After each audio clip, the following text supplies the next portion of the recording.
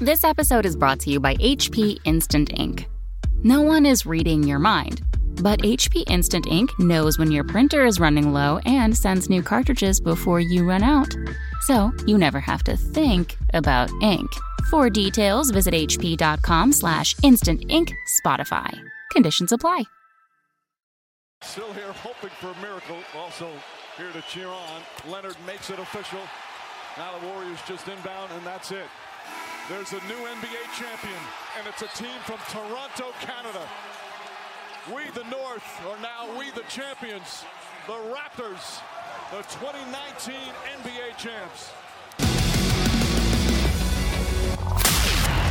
Frontline Gaming presents 40K Stat Center with your hosts, Val Heffelfinger and the Falcon. Dust off your trilby, iron those vests, and throw on your favorite oversized pinstripe suit. The Gentlemen and Ladies GT takes Las Vegas at the Wasteland Games weekend. Deus Vult? More like Deus Vomit. Tables and Terrain took too much of the attention, but still the Stars of the South came out to cast dice at the Carolina Crusade. ETC practice was in full swing as the Swedes secretly sorted out their strategies at the Spellemannens Sommarsnurr. Kawi, Kawi, Kawi, Kawi. I believe it's Kawhi. Welcome to 40K Stat Center, everybody. And as you heard in the pre-tro, before the intro, turns out the Toronto Raptors are NBA champions. I'm sure at least 5 or 6 people in our audience actually knows A, what that means, and B, cares. At least 6. My mother listens to this show. So, holy shit, it's been 2 episodes. We're 1 away from a streak and feeling pretty cocky. Falcon, how does it feel to be adored by dozens of 40K tournament watchers? Well, I'll tell you this. I often think about it at night as I go to sleep and stare at the mirror above my bed. A vivid and haunting image for us all to savor. Apologies, of course, for the late release this week. I know it's Thursday probably as you're listening to this, but we should start settling into a Wednesday morning drop as the summer continues. We've doodled each other, organized our schedules. That's a schedule organizing app, not Peter looking in a mirror on his ceiling. So we should be well coordinated going forward. Yeah, for sure. And I don't see why it can't be both. But regardless, thank you as always to everyone who has taken the time to reach out and provide us your feedback. Please, if you like the show, give a review on the Apple Podcasts app and sub to Signals from the Frontline so that you never miss a show from us, from Tractor Tactics, from Signals from the Frontline, really from anywhere.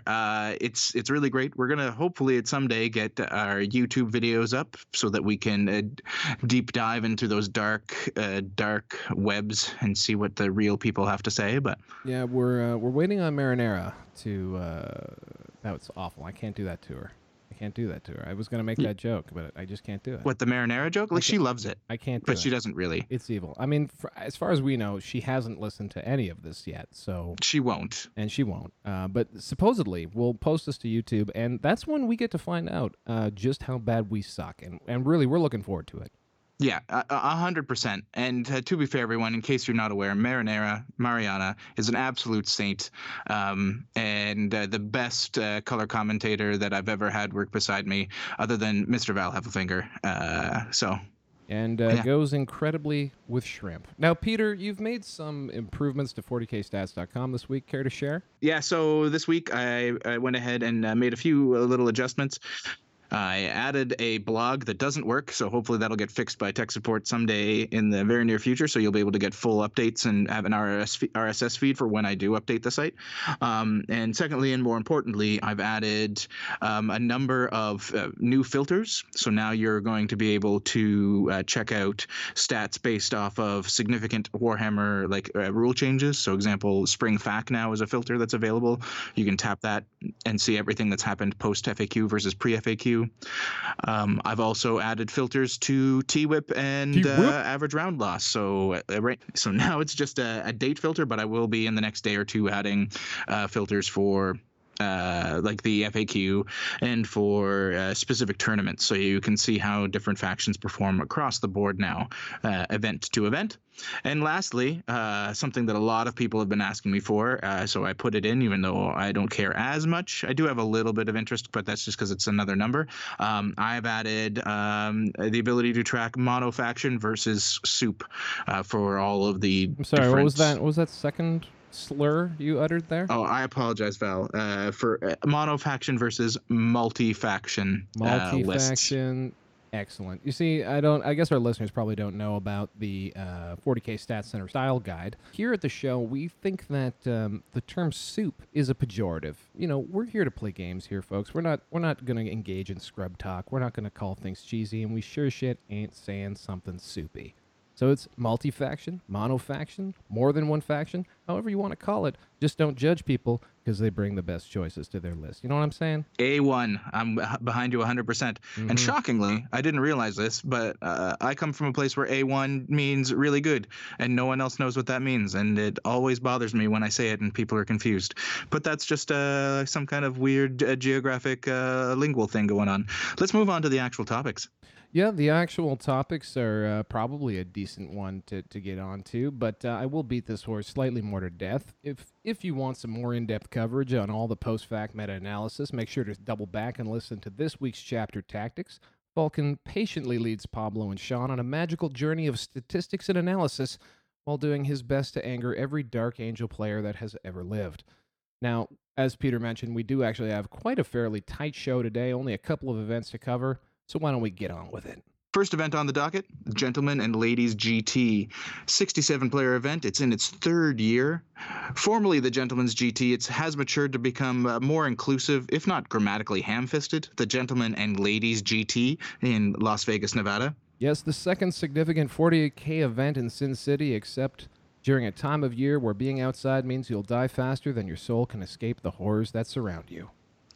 Hosted at the lovely off-strip Gold Coast Hotel and Casino, known for its $9.99 breakfast buffet featuring a, quote, impressive spread of savory and sweet breakfast foods and unlimited juice, coffee, and soft drinks. Emphasis mine. The GNL GT also sells itself short, reaching a total of 67 players. It is a major by any definition, specifically the ITC definition. Perhaps it's time to drop the awkward phrasing and encourage this event to call itself by its true nature. I'm dubbing it the Milady Major. Players from throughout SoCal, and I'm sure other places, made the track to participate, including Jeff Not Matt Damon Robinson, Reese the Ringwraith Robbins, Frankie Call Me GM Papa, Ray Awooga Ayumata, and James Somehow Still Allowed in Nevada, Carmona. And local flavor Josh Allcaps Jenny, and Ben actually lives in Vegas, Zurich. Pretty unusual. Now, it should be said that coming into this tournament, there was one clear favorite, declared by himself loudly and proudly on multiple podcasts, Reese Richard Robbins. It was openly declared that no man could stop him, but he failed to anticipate the salty wiles of famed Las Vegas mistress, the Margarita. Regardless, he was able to execute a flawless drop from the tournament, going a perfect 0-0 after seizing the initiative for Raylo Carrera, then skipping his own shooting phase, nearly falling asleep at the table, and becoming distracted by a Golden Girls-themed slot machine. It wasn't all tragic hubris, though. Many top players came to play, and what better place to start than Vegas' own Ben Jurek. Ranked second in the Orcs faction, Ben has been steadfastly running a rather unusual Orc build and doing exceptionally well. He was, in fact, the frontrunner going into day 2.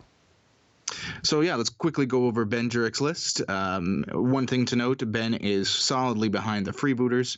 So first off, he has this freebooters battalion using the Dreadwog specialist detachment with a big mech with custom force field, a big mech with a souped up Shaka, and a war boss with Power Claw and Shuda. He has 28 Orc boys with Shudas, and then 10 Gretchen, another 10 Gretchen. His heavy support slot includes 2 Gorkanauts and 6 mech guns, specifically 4 smasher guns and 2 tractor cannons. He then has a second freebooters battalion with 2 weird boys and another 30 Gretchen, and he tops it all off with a freebooters air wing with 2 Daka Jets, and a Waz Bomb Blastajet. And that list managed a 5-1 showing, often in crushing fashion, with 4 scores above 30 and a 40-point game in round 2. You know, I've actually spoken with Ben a lot about this list in various group chats around the internets. Go ahead. Who really hasn't, though? You know, he gets around. I mean, let's remind everyone at home, Ben Jurek has an orc tattoo on his calf. This guy is serious about orcs, and he's serious about this list. So, I mean, I've thrown a little shade about it. But, I mean, the results don't lie here. Why don't we listen to Ben talking about this list build? So the core concept of my list is based on the little-known orc clan known as freebooters. The freebooter trait is when a unit kills an enemy unit in any phase, all units within 24 inches of that unit get +1 to hit. This is both in shooting and in fight phase. So I choose to abuse that in the fight phase with units that already have modifiers like Daka Jets hitting on 4s, now hit on 3s, which proc for other units that are ridiculous like the Gorkanaut hitting on 4s. So you typically set up something like Mech Guns or Shooter Boys or Daka Jets to kill something on turn 1, like a small chaff unit, and then the rest of the army kind of builds off of that. Now, I know Ben was suffering from a little bit of road noise there, but I hope you all kind of caught a little understanding about how the core list mechanic works. It still, to me, seems bullshit. So I asked him a follow-up question, and here he goes, patiently explaining in some more detail why that's actually scary. I do run into a lot of people who have zero expectations of this list and don't know what to expect and are suddenly getting tabled or don't position correctly against it or don't expect the pilot to be competent. I do run into that sometimes. It's a snowflake list, I'll be honest, and I absolutely love it. The MVPs, it really depends on the matchup. More Dacking a Gorkanaut definitely picks up Plague Bearers all day, where sometimes you need to lean on the shock attack gun shooting twice to pick up armored units because that neg 5 AP, d6 damage, +1 to wound. So it's kind of pick or choose, but I guess the biggest highlight that people stare at when they see my list are the 2 big old Gorkanauts that kind of work as linebackers. So, are you sold? Do you believe in the Freebooters orc list? Have you seen this out in the wider meta, attempted to be used aside from this insane person? Yes, Ben's not the only one that's tried freebooters, although I will say that he's the most successful. A lot of the lists I see that try to go pure freebooters are either copying Ben's list or at least his version from Scorched Earth, which I believe was maybe slightly different, or they go in their own very fluffy way and really, really underperform. I've watched Ben play this list in person at BAO. You can see why it's a solid list. Yeah, I mean, I'm not 100% sold, but the results speak for themselves, right? I mean, he's definitely a competent player, and having chatted with him over a decent supper about orcs, he's got a lot of theories. Yeah, I think originally as the book came out, a lot of people assumed that, the needing to proc something by killing a unit just seemed like why add a condition to sometimes unreliable orc things. And clearly, I mean, he's had a lot of success. Correct me if I'm wrong. I do believe he won an event with it. Yes, he did win the Scorched Earth Open a couple of months back. So the full-blown GT, so this is not an accident, and he does it against some excellent competition. However, this was not to be his weekend. He did take an L to another player that we're going to be going a little bit deeper on, Dan Olivas. But first, he's just going to talk a little bit about the event and then talk about that loss to Dan. As far as the event overall, I loved the event. It was great. It was hosted by War Room Games and Hammerhead Games. War Room Games happens to sponsor my team, so I'm a little bit biased. I do love those guys. Ray Prado, Tony Myers, those guys are the 2 guys that definitely make all this happen. And through their employees and through delegation, we had a really great major. I placed really well, my only loss being to number 1 Eldari, Dan Olivas. He creamed me on stream, so I'm not going to care to post that link. But it was a case of I did 4d6 damage with rerolls to a Wave Serpent and did a total of 3. Yeah, so an unfortunate draw against Dan. Dan was running, another list that I think maybe at first blush doesn't pop off the page as, what you might think of when you think of scary Eldar. I mean, we're definitely going to see a scary Eldar list later on in the show, but why don't we run through Dan's list here. Another 5-1 effort here from Dan. He actually gets to the second to last table before suffering his first loss against the fitting and out of control Jeff Robinson.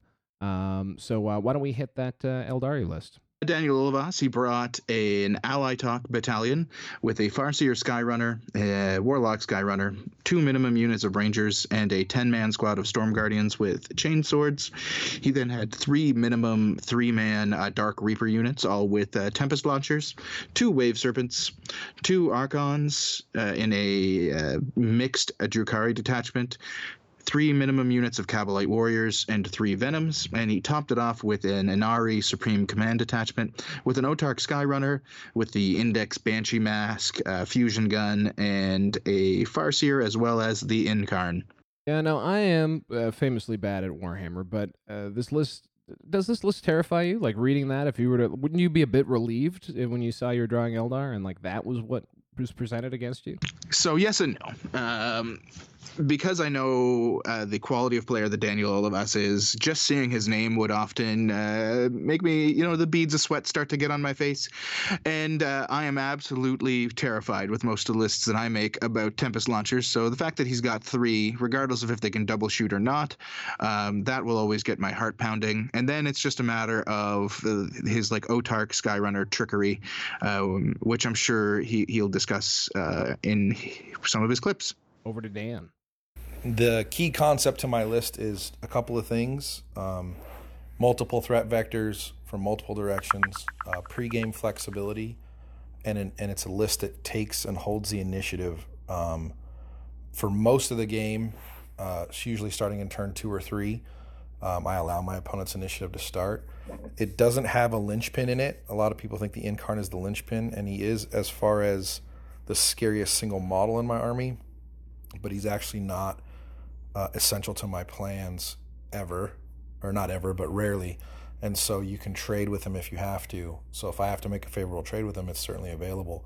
The multiple threat vectors allow me to keep initiative and to keep my opponent reacting to my decisions, or to force my opponent to make decisions that I can then capitalize on.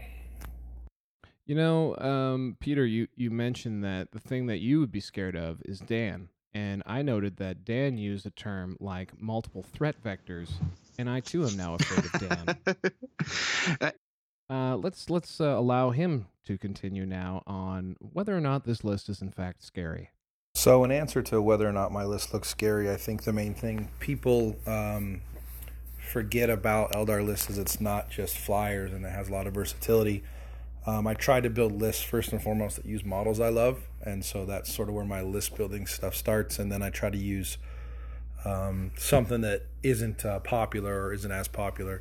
So the threat level for my list exists in a whole bunch of subtle ways, but it helps me keep the initiative in the game and helps me to give keep my options open, which allows me to try to outplay my opponent. So from a scary point of view, if you play me a couple of times, what you'll learn is that I don't have one plan. I have a whole bunch of plans that sort of dictate your responses. And if you don't play me very often, you'll find that you assume my plan is one thing and then I do something very different. So that's where the scare factor comes in from that list.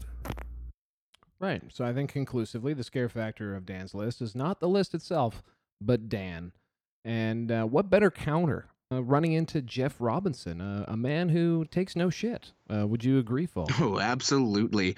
If you want to play cagey with somebody, Jeff Robinson's probably not the one to try to pull shenanigans on.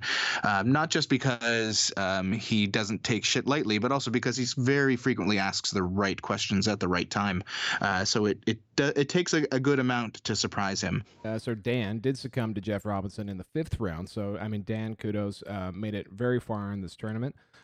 Jeff, now entering the story, obviously goes 5-0. He makes it to a top table, and as advertised on Chapter Tactics about a week back, was running a list build that has been absolutely terrorizing on the East Coast, piloted by one Austin Wingfield. Why don't we just read the list? It's not particularly long, so why don't we read the list and we can have Dan discuss how that game went for him versus Jeff. Sure. So Jeff Robinson's list, I've talked about it a few times in the last few weeks, is a mixed demons battalion with the Contorted Epitome, a Poxbringer, 2 units of 27 Plague Bearers, and a unit of 3 Nurglings. He then has a mixed Heretic Astartes Supreme Command detachment with Ahriman, a Master of Executions, and a Crimson Slaughter Sorcerer, along with Mortarion. And then he has a Flawless Host Supreme Command detachment with the Soul Forged Vigilus Specialist detachment with 3 Lord Discordants. So let's go over to Dan again, and like I said, he's just going to discuss how that game went against Jeff. My round 5 game against Jeff Robinson was amazing. Him and I have played 3 times now. He kicked the crap out of me the first time, and I've had 2 1-point losses to him. So I am 0-3, which is very frustrating for me. The key turning point from my side is I set a trap. I believe it was turn 3 that I didn't need to set. It had very low payoff and very low risk, but it was essentially a neutral play that I didn't need to make. Had I kept playing my game, I think that would have tightened that game up to a tie or possibly a win for me. He didn't make any mistakes that I could capitalize on. He made one very small mistake, and I was half an inch away from capitalizing on it. So, that's kind of how those games go sometimes when you play a guy like Jeff. He's not going to give you a whole lot of openings. So that was the only real key turning point, was me setting a trap that didn't work out and cost me the game. Thanks a lot, Dan, for your insights. Those were some excellent comments. And, of course, he bounced back in the final round, wound up 5-1 in the tournament. On the other side of the bracket, the final remaining hope for Frontline Gaming was trudging his way to a similar 4-0 record. The original greatest Warhammer player of all time, Frankie GM Papa, and his Genestealer cult came to face off versus the war boss himself, Richard Kilton.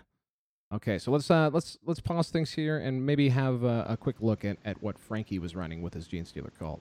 Okay, well, this list is absolutely bonkers. It's a list I've seen once before, but maybe a little more all-in even than that person had played. It's a Rusted Claw Battalion with an Acolyte Icon Ward, a Patriarch, 3 units of 10 Brew Brothers, a Kellermorph, and then 3 maximum squads of Attilan Jackals with full 3 Wolf Quads each, all of them with shotguns, some with grenade launchers, no demolition charges, which is often something you'll see with the Attilan Jackals. Frankie took not a 1. And then he had a second Rusted Claw Battalion, this with a Jackal Alphys, a Magus, 3 units of 10 Brood Brothers, and a Genestealer Cults 4-armed Emperor Battalion with an Acolyte Icon Ward, a Primus, 1, 2, 3, 4 squads of Acolyte Hybrids, all with 4 Roxaws, and a Clamavis. Good Lord Almighty. Now, I'm sure a lot of you have noted that in the previous segment, I wasn't able to get Jeff for today's show. This was all on my bad. I just didn't message him in time. He was very willing to do things, but he's a busy man, as you all are very aware. So I was desperate for some killer content, and I decided to bother Frankie at work. He might be too hot for signals, but he's spicy enough for Stat Center. So let's see what Frankie had to say. This is going to be a little departure here, Peter. I hope you can got a glass of water, maybe sit back. There's going to be a little side interview here with the famous Frankie GM Papa. Frontline Gaming, this is Frankie. Hi, Frankie. How are you today? Doing well. We've seen a couple different Genestealer cult archetypes on the show already. What do you think makes your list a little different from other things that we might be seeing around the meta? So I'm running 45 of the Jackals, basically using them to take up board control and throw a couple mining lasers in there, maybe pluck off some wounds of wyverns and pesky vehicles in the backfield. But mainly I use them to soak up the fire for the rest of my army, keeps my characters safe, and I've been having a lot of success with that with those units. They're hard to kill, and they are able to get objectives and stay on the board, which Genestealer Cult really struggle with from what I've been finding. And then I run little 10-man units of Acolyte Hybrids, a little bit different than what you're seeing in the meta right now. A lot of people are running the Handflamer units. I'm just running the 4 Roxaws in the unit.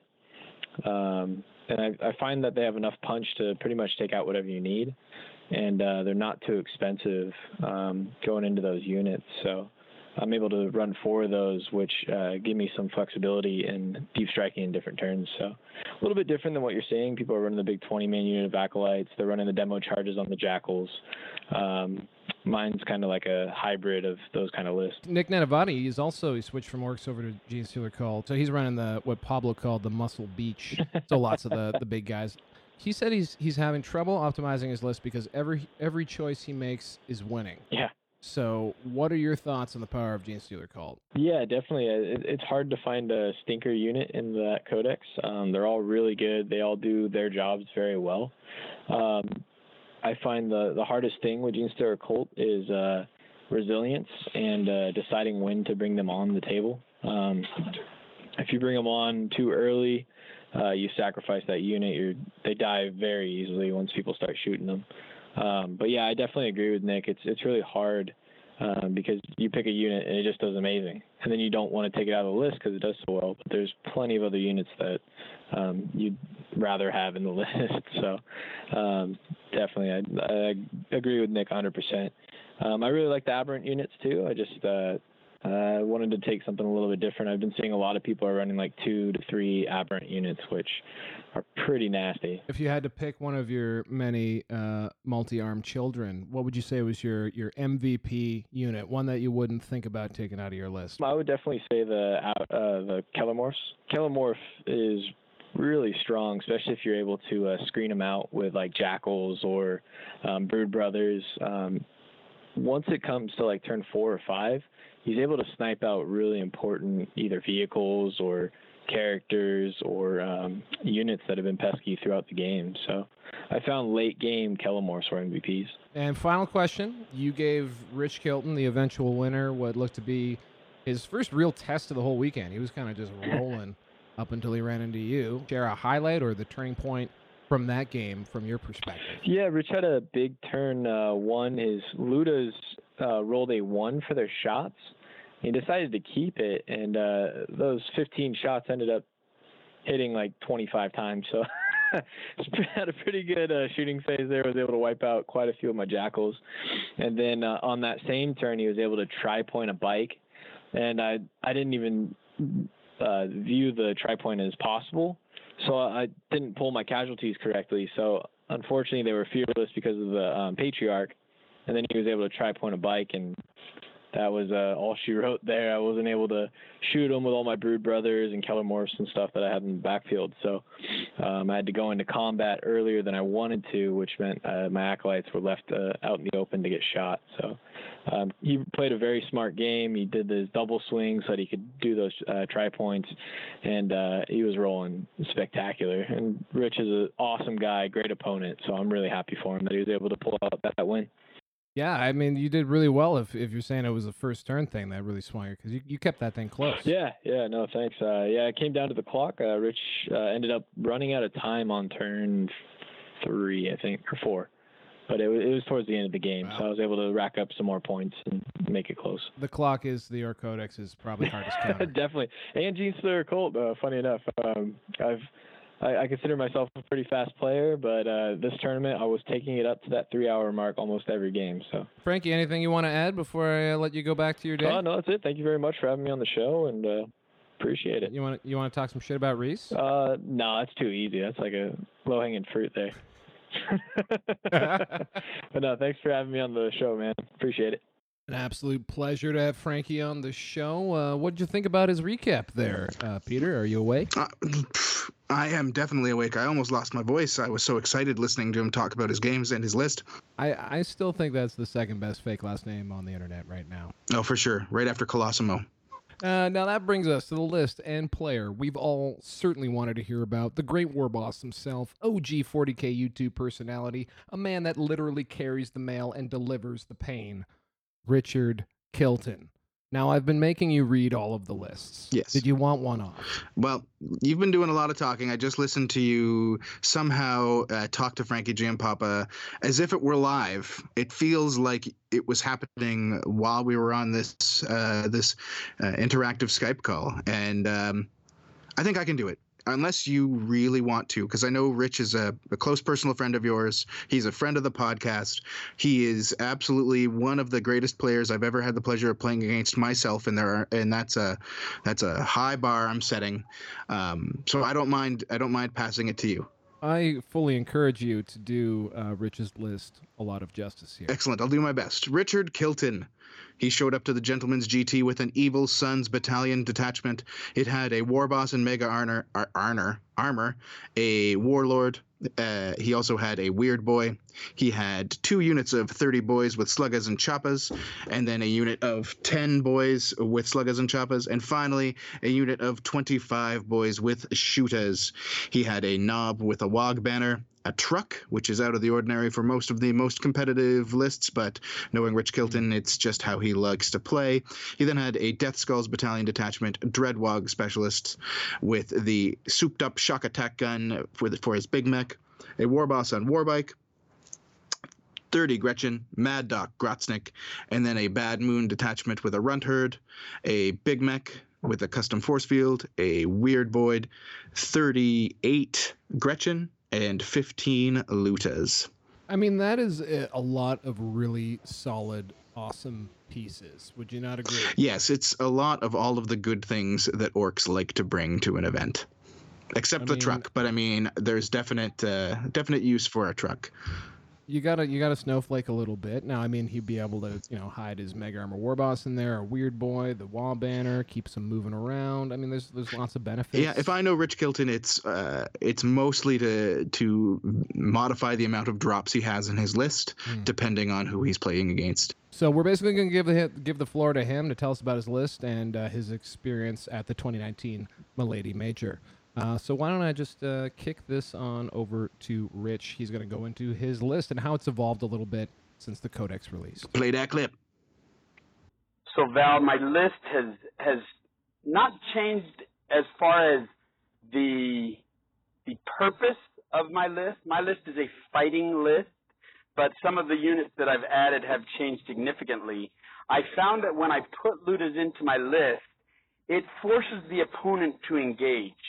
And that's one of the real assets that I have found with the Lutas is you can't just kind of sit back and try and just shoot me off the table because the Lutas can do that too. And they also take out some of those key units that cause orcs trouble in particular. I'm going to tell you a little more in the next section about why I make some of the other choices I make. But that's what the Lutas and the shock attack gun do, is they make it so that people have to engage. Now, if Rich had his druthers, I'm pretty sure he would run nothing but boys, and that's about it. And really, the innovations to his list have been adding the shock attack gun and the Lutas. I mean, I know those are things that, certainly the Lutas anyway, are becoming a thing that might be leaving a lot of orc lists. For Rich, this is a bold new innovation. Yeah, I mean, it feels like he's always one step ahead, but on the list side, he's one step behind, and it always surprises me with how well he does. It's almost as if knowing your list and playing it really well makes a difference in 40Ks. He's just going to actually talk about, because a lot of times I think we saw a couple weeks ago when orcs had success, Lutas were dropped from a lot of lists, and immediately the thought is, well, I guess that means you don't have to invest all those command points. You can invest them more in the boys. So here he's going to talk about how he actually makes those choices between the two. Managing command points in 8 it's a huge issue and a really important skill. So as I've practiced and things, you have to think about what you're going to need to do. If you really feel like you're going to need to recycle one of your units, you better keep 5 points. And that really paid in the last game against Jeff. Is there were a couple of times where I could have shot my Lutas or the shock attack gun with more DACA, or shot twice, and I chose not to because I knew I might need those command points, and I sure did there at the end when I kind of overcommitted with the boys, and one boy survived, which was very fortunate. That is one of my superpowers. I am lucky that one boy surviving meant I got a 223-point unit back on the table. I may have alluded to Rich Kilton absolutely stomping people all the way until he met Frankie. Rich is a genuine, nice human being. He disagrees a little bit, so here's him talking about his march to the top. I don't know that I would agree with you that my road was smooth sailing. Alan Hernandez is a good player. He's probably one of the only guys in the competitive scene that's older than me. But we had a nice old man sit down and played our game, and his list was actually hampered because he didn't bring his Zangors. He forgot them on his painting table, so he had to make a change there. And then I played a really great night list that he just made one deployment error that cost him. And then Richard Cozart is a fabulous player. It's just he didn't realize that my superpower being luck, that I was just going to win the roll, even though he had the +1. And I got to go first and charged him with 95 boys and my boss on turn 1. There's not much in the game that can withstand that. So, but I had some really good opponents going through. Now, you might recall that magical live interview we had with Frankie G and Papa just a few moments ago. Well, Rich has a slightly different take on how that game went. And here he is describing it. Turns out there was more than just one turn, Frankie. Round 5 against Frankie, I tell you that if in the last 2 rounds, Frankie and then Jeff, Frankie's list actually I feel was scarier for my list. But both guys are just these fabulous players who I've watched them play, and they just don't make many mistakes. And I did not realize how brutally tough those bikers could be. And Frankie's plan was pretty brilliant, and he came in, and his countercharge was devastating. I made a mistake that I didn't to jump the Ludas, but I think the turning point was when I was able to recycle 30 boys, bring them in behind him, and then the Orcs can just take the punch a little bit better than the Gene Stealer cult. And really, it was just attrition, and my boys having 30 more boys made him laugh.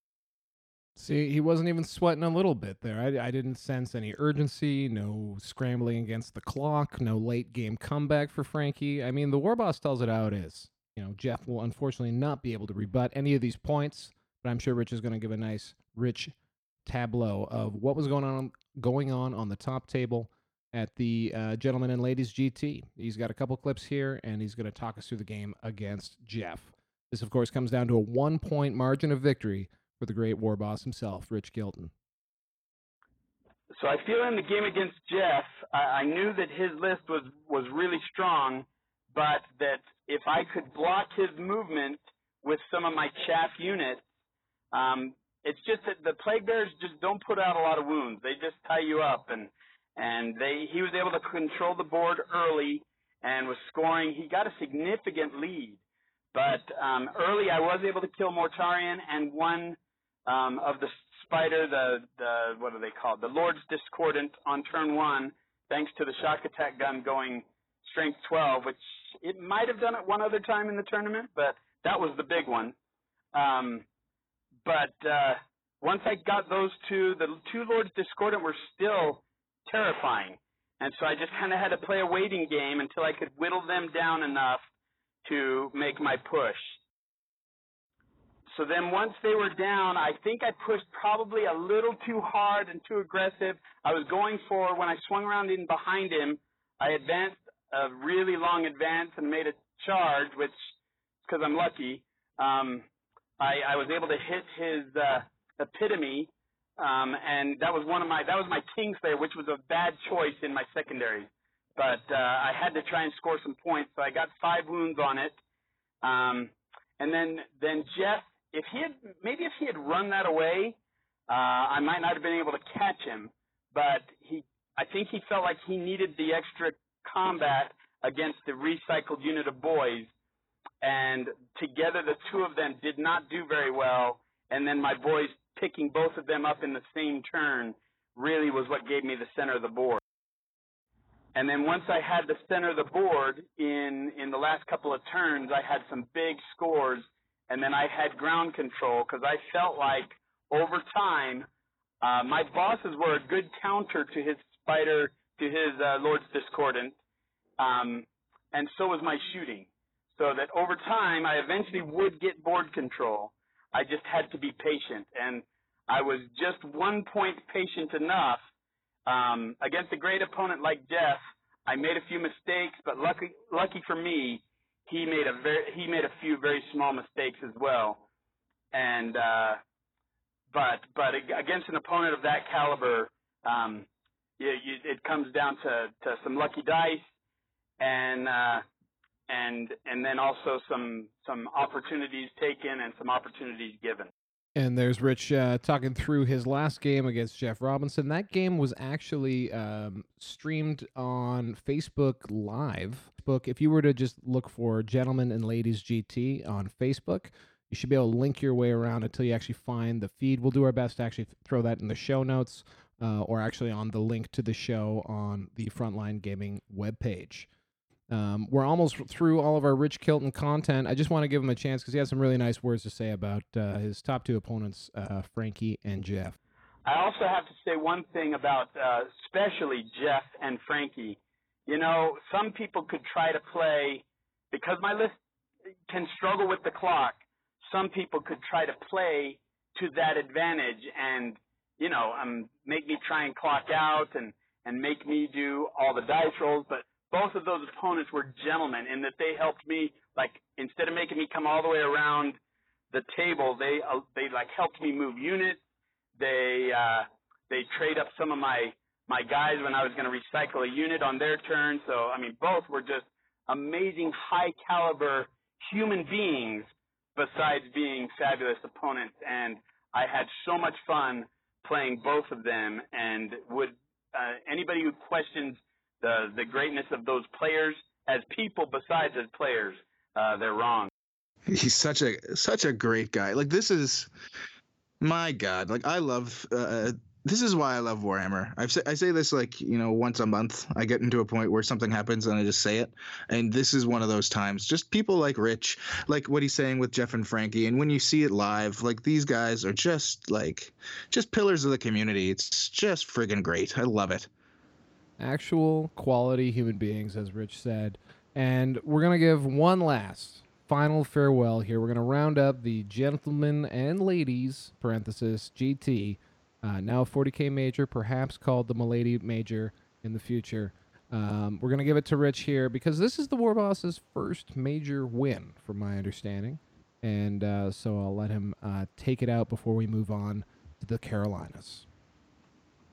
I have to say, just how excited. There was a great tournament run by some fabulous guys on Father's Day. I missed my son, who hopefully he'll be back for that tournament. Will be his first tournament back with me next year because, like I said, I'm an old guy. I get to play with my kids at tournaments, which is great. So, but I've been playing since early second edition. So I love that sometimes some of my models are older than the guys I'm playing against. But this was my first major win in 8th edition, and I couldn't be happier. It was so fabulous an experience. I felt really great about the play. I love where the meta is right now. It seems like so many different lists have a chance, and I was glad to see, like, Aurelio and Reese had to play round 1 because that Imperial Guard matchup I don't like. I don't like Tau, so I dodged some of my tough matchups. All right, so I guess we'll swing it on over now to the Carolina Crusade. So coming to us from the home of racing's finest, Concord, North Carolina, home of Charlotte Motor Speedway, we have the Carolina Crusade. Hosted by Tony Pierce and Brandon Rogers, this was an ITC event with a whopping 61 attendees, making it the second largest of the weekend and a full-on major. But why should I do the intro when Tony could do it for us? I am Tony Pierce, and I ran the Carolina Crusade in Charlotte, North Carolina. This event is the product of a pipe dream of a couple of locals who wanted to try their hand at running tournaments. This is the first year of an event of this size, and it was held at a local Embassy Suites hotel. If the ITC tracked ELO, this event would be stacked. We have 3 of the top 10 in attendance, Richard Siegler, John Lennon, and Daniel Hesters, as well as several heavy hitters from the southern region. Chris Blackham, Stephen Four, Austin Wingfield, and Thomas Bird. We also have lots of players who are more famous in the South that you probably may not have heard of, such as Jeremy Jackson, Alexis Putt, Brenton Weiss, and Phil Corman. We had many of the general staff in attendance, as well as large contingents from Brohammer and Team Battle Brothers. It's a very tough meta down here, and anyone wanting a shot at the top spot is going to have a very tough field to get through. So, as Tony was saying, this was the first year for the event, and to provide further context on what went down, we're joined by a breathless internet commenter, Jimmy the Armchair. Hey, wasn't this the event with the hot garbage terrain? Yeah, but I mean, like... That stuff looked like a bird crapped on 3 pieces of wood, and they called it a Nova L. Listen, buddy, like I'm looking at it now, and that's exactly what it was. Okay. Hey, but this terrain looks like it was made by a Space Wolf player drunk on grain alcohol and blinded by it. Okay, well, are you almost done? Like, we got. I mean, this looks like they huffed the paint before applying it. My Aunt Karen could make better stuff, and one of her eyes doesn't follow the other. I mean, I guess you're right, but I mean, like, who takes a look at the London GT last year and says, "Well, hold my beer, I got this." Okay. Low blow, man. How about we move on to the event coverage there, okay? What did the TO have to say about what went down? Okay. Well, full disclosure, folks. Tony Pierce, the TO and event organizer, he is a friend and contributor to the podcast. He's been a big help to me in the past with stats, and just like a gentleman overall. He's got real broad shoulders, and he took the issues in stride. During and after the event, he did make announcements. One on Comp40K, the Facebook page, to take full responsibility for the issue. This kind of blew up on the internet. There was a lot of pictures showing just kind of the lackluster terrain. All of the tables were essentially exactly the same. They were these kind of plywood L's that had been spray painted white with 4 or 5 other small line of sight blocking pieces in the corners.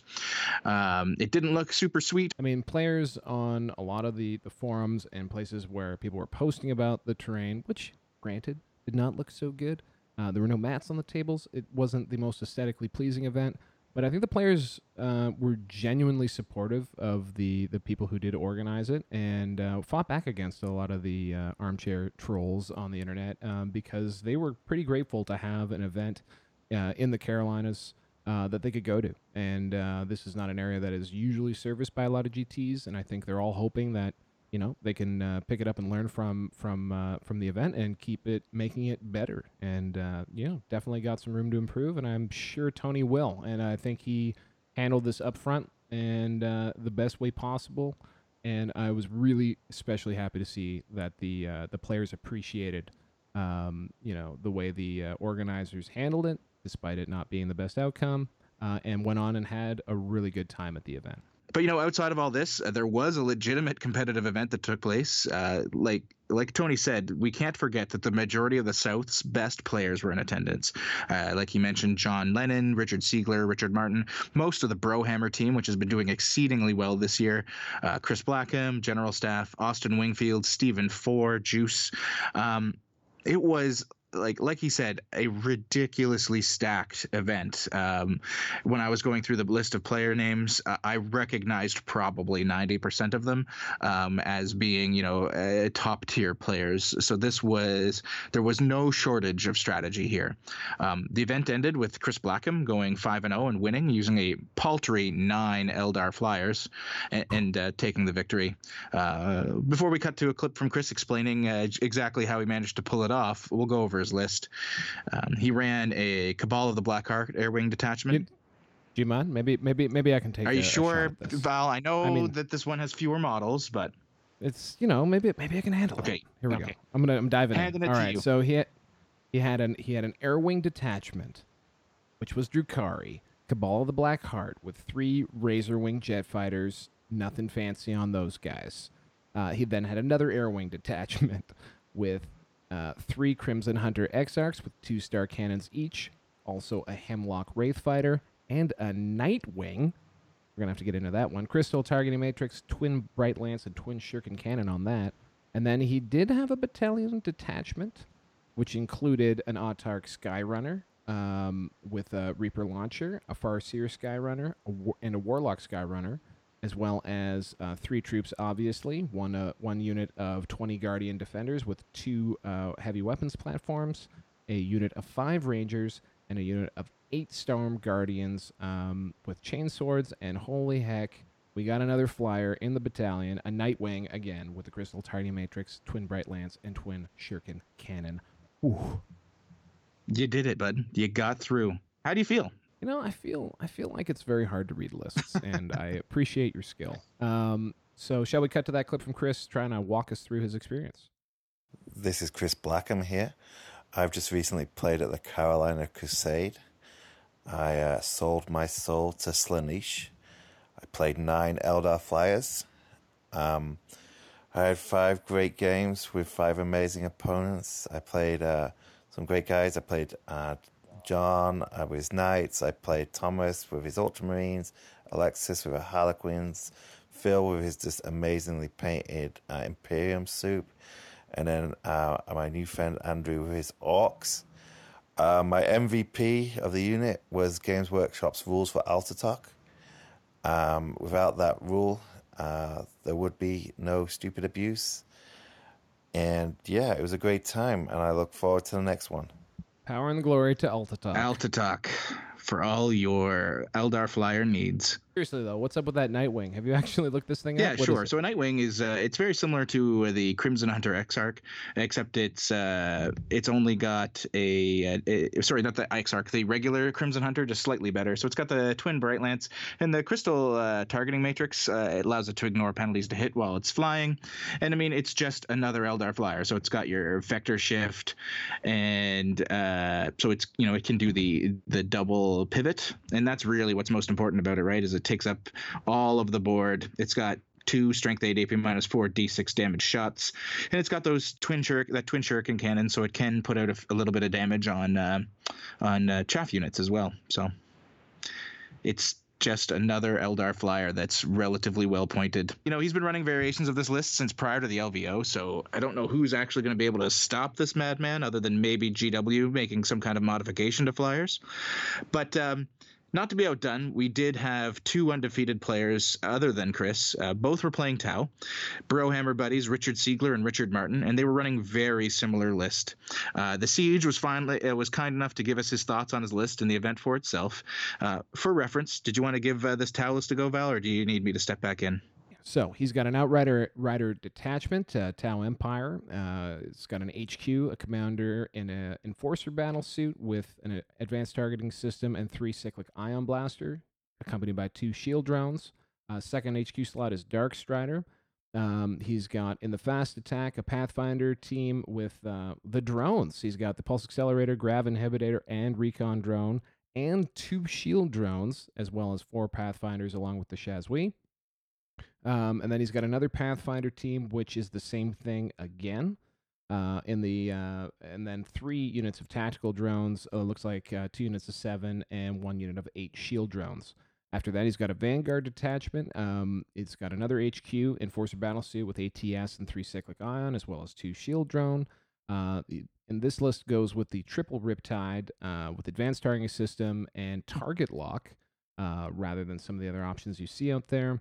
And then finally, a Supreme Command attachment with 3 Cadre Fireblades, another Enforcer with the Cyclic Ion, 2 Shield Drones, an Ethereal, all rounded out to be 2,000 points. Looks pretty sweet to me.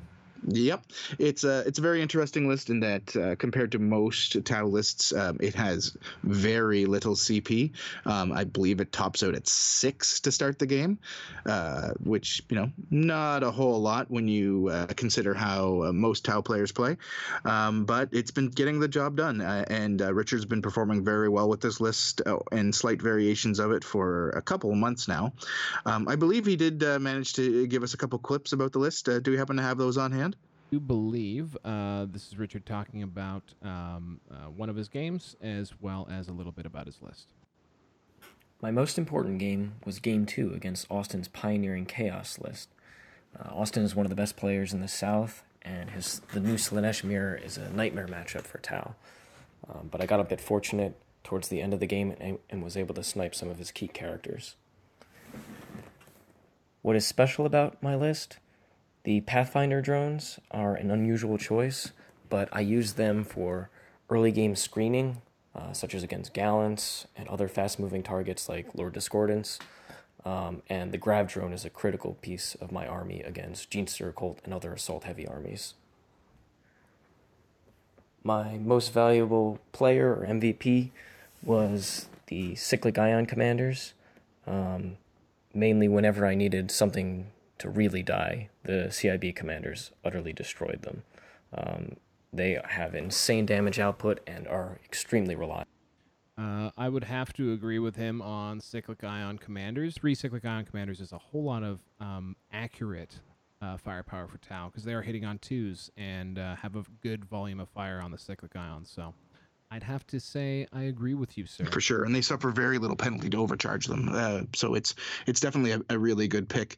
One thing that a lot of people mention when they're talking about Richard's list is the sheer amount of two drone units that he takes. You'll see it if you go over the list either via 40kstats.com or check BCP. He's got 40 plus drones in this list, and the majority of them are 1 and 2 man units. In talking to a couple of his teammates and in listening to some of his talks on the list,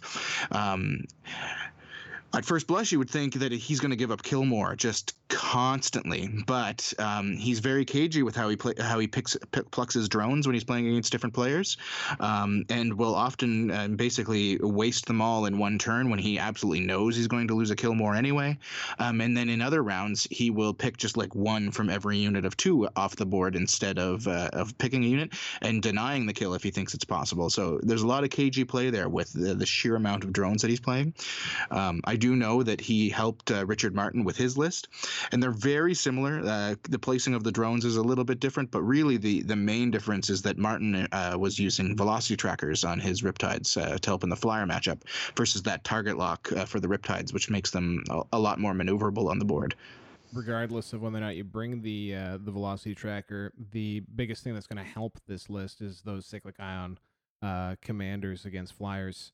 Assuming they can get into range. I mean, limited range on that, but that being able to hit on 2s for Tau is just a dream, and rarely ever happens outside of the commander model. So I do like this. I've enjoyed seeing when players embrace no command points, and you can see that he's using a lot of the inherent buffing abilities of the Tau Codex, whether that be the marker lights. He's got very efficient marker lights in the Cadre Fire Blades, as well as the Pathfinder units, but also all those little rules that the Pathfinder drones provide.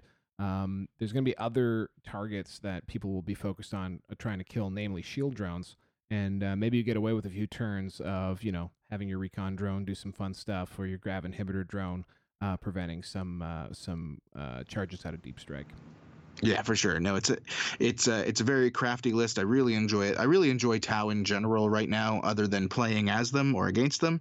But from a meta perspective, it's no longer the same list over and over again that I'm seeing. There's all these new variants. There's Richard Siegler with all these drones and minimal command points. There's still the old Triptide with broadsides and as many CP as they can generate outside of that. And now there's all these mechanized lists coming out, Devon Swan and a few others playing these multi long strike lists, or even going the realm of piranhas and people playing 8 to 12 piranhas with just a million seeker missiles. It's like Richard was saying earlier about the meta, it's definitely moving into a very interesting place post Castellan, post Inari. Finally, we would be remiss if we didn't have our fan favorite, Austin Wingfield, on once again to extol the virtues of his Chaos Stroganoff list, which is now 23-3 in Majors and GT play.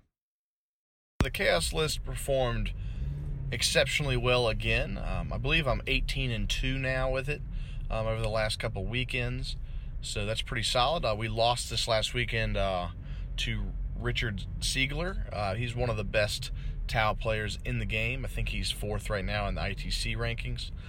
Really close game. Talked myself into charging his Fortress of Tau turn 1, and shouldn't have declared what I did, and he was able to pick up a Discordant turn 1 for free. But really close game. The list does pretty well. I was able to trap some drones in combat with the Epitome and keep me in that game, but ended up losing in the end. But can't say enough about how fun the Discordants and Mortarion have been. Austin giving us another update about the Discordants from the comfort of his Trans Am, ripping around down south of the Mason-Dixon. We're now going to take you to the final event that we're going to cover today, the Spellemannens Sommersnur.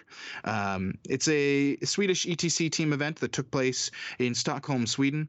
Only 22 players showed up, not quite a GT, not something we would normally cover, but the Google translated Culture Compound Games Man Sommerspin was a veritable who's who of the area's finest players. LVO's top Necron player, Thomas Christensen, was there. Previous Westeros multi-time major winner Andreas Berglund, and the absolutely dominant Carl Abramson, who's won, I think, 3 or 4 majors at this point this year already. The event was reportedly used as a testing ground for ETC event lists, hence why all the lists were kept off of BCP.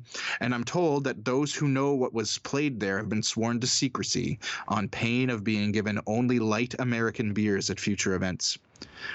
Carl Abramson was the eventual winner, going 5-0, scoring 4 perfect 20-0 victories and a single 19-1 using the forces of the Hive Mind. And I have it on really good authority that the majority of the final round results had to be thrown out because the remaining players actually got too drunk to play. So stay classy, Stockholm.